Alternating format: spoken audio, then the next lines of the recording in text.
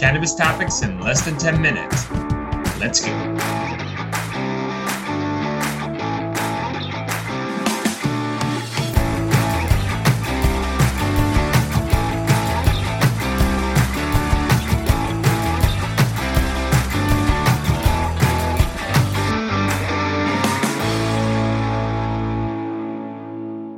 What's up, guys? Welcome back to another episode of The Dime. I'm Brian Fields, and with me, as always, is Kellen Finney. And this week, we've got a very special guest, Lisa Weser, founder of Trailblaze. Lisa, thanks for taking the time. How are you doing today?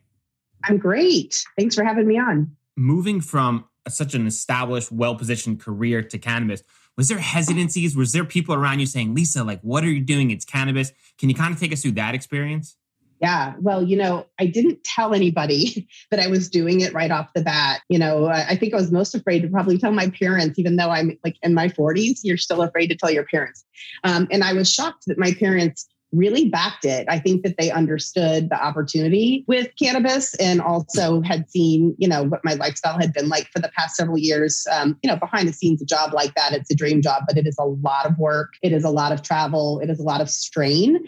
And ultimately, I think that there's a big difference working for somebody else's brand versus building your own brand. So I'd love to get from your perspective, when MaryMed approached you about the brownie idea, can you take us, what your role was in that and what it was like kind of moving on from, let's say, the origin of the idea, getting the photo, and then how you approached media with it? Yeah. Well, in this case, they didn't approach us with the brownie idea. They approached us with a challenge. If you talk to Howard and you know him, he is a storied marketer in his own right and a pretty tough cookie when it comes to a client. And so, when he hired us, he said, I want a PR stunt once a quarter. We're gonna, he kind of hired us on spec, but said, basically prove yourself. I want a stunt. But he didn't really give us any parameters other than, here's some of the things we're going to be doing this quarter. So we took a look at what they had coming up. And one of the things that was coming up was the launch of this brand, Bubby's Baked, which was an edibles brand that included little brownies.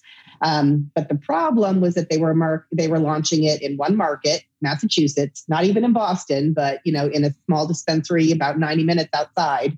And, it had really limited availability. Also, they were launching it right before the holidays, which is a terrible time to do anything. So we looked at that and, decided that we wanted to build a stunt around that moment. Take us through that process, right? You get the photo. How do you go about, communicating with mainstream media about this? Because there's always sometimes a hesitancy we found with mainstream media covering cannabis companies, whether it's their audience is different or there's a stigma attached. So is that a challenge that you had when you wanted to get this photo and try to get it into the ecosystem? Yeah, well, just to back up, part of the reason that we decided to peg this to National Brownie Day and part of the reason that we have a cultural calendar is because reporters have an incredibly hard job, right? They have to write several stories a day sometimes, if not, per week, and they have to sell them into their editors. And, for a story to get written, it has to kind of have a sense of urgency, a reason to write it today, right? So when you're pitching, they're getting 100 or more pitches a day. So you have to give them something with a hook, right? So, that was part of why we picked this day is so that there would be a moment. And granted, National Brownie Day is not a day that you probably even heard of before. It's not like it's a huge moment, but we knew that it would give them a reason to write. But beyond that, we knew that they needed to have a strong visual asset. So, in talking to MaryMed and to Howard, we kind of said, here's what we need to make this successful. And, we need you to be able to actually make the brownie, right? And it needs to be big enough, to be significant, right? If we're going to get the types of results that we want. Lisa, did you know in your gut that this was going to work? Like when you saw the photo, did you have a feeling that this was going to hit? And then second, at what point after you kind of started pushing out and doing some of the press for it, did you recognize this thing is really taking off? We knew that we had a formula that was intended to work. We had, the great photo, a great story behind it. And sometimes the best ideas are simple. And who hasn't had an edible brownie experience or have heard of one? It's just the first thing people think of when they think of an edible. So we knew that it was going to be so relatable to the masses. And even if you've never touched cannabis, what a cannabis brownie is.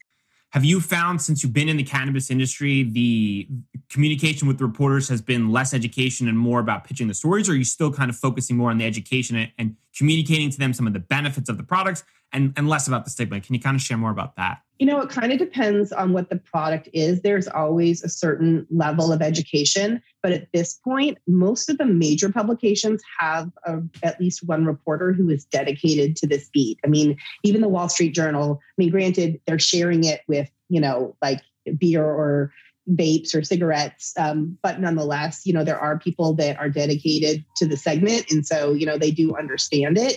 And that is really helpful. I guess the question for you is, given your experience and the importance of Super Bowl from a marketing perspective, when will cannabis companies have the allowance to do that type of messaging? And is there hope in the near future that cannabis can kind of have that public statement where we can kind of start removing the stigma?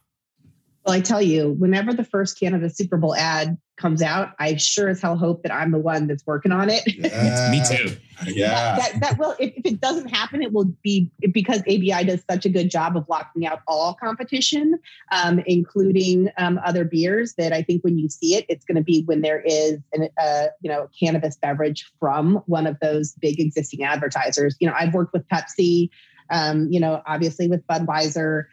These are all brands that, on some level have their fingers or at least their R&D involved in cannabis. And so I think what you're going to see is probably CBD beverages first that will come out from the Pepsis and the AB InBevs and the Miller Coors of the world getting the first, Super Bowl ads. And that's going to be, a big step in mainstreaming. Influencer partnership.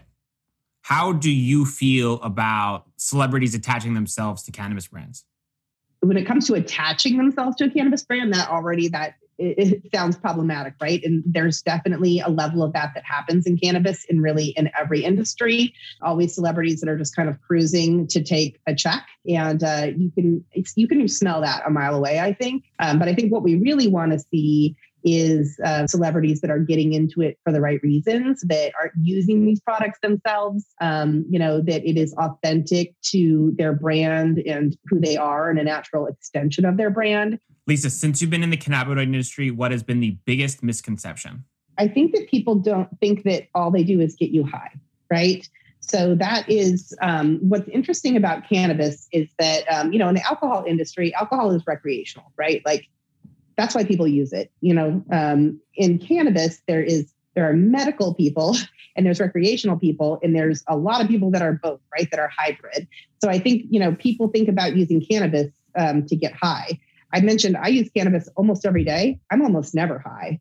If you could sum up your experience in a main takeaway or lesson learned to pass on to the next generation, what would it be? I think the first thing would be just like to not be afraid to take the leap into something new. Taking that leap of faith and getting into it, I've never really had regrets about doing that. So I think that's been one of the biggest lessons for me, is just to kind of go for it, when you've got something that you're really passionate about. And I think the other thing would just be like that you're never too old to try something new or learn something new. Like I said, I love seeing people get into cannabis, whether it's a career or whether it's just using it for the first time in their 30s, 40s, 50s. Lisa, for our listeners, they want to get in touch, they want to learn more, and they want to ask you to help them go viral. Where do they reach you? Well, our website, company's Trailblaze, our website is trailblaze.co, and they can email me anytime at hello@trailblaze.co. And we would love to talk to them when they are ready to invest and ready to go big and ready to be always on. That's the right time to bring us on. Awesome. Thanks so much for your time, Lisa. You bet. Thanks for having me on.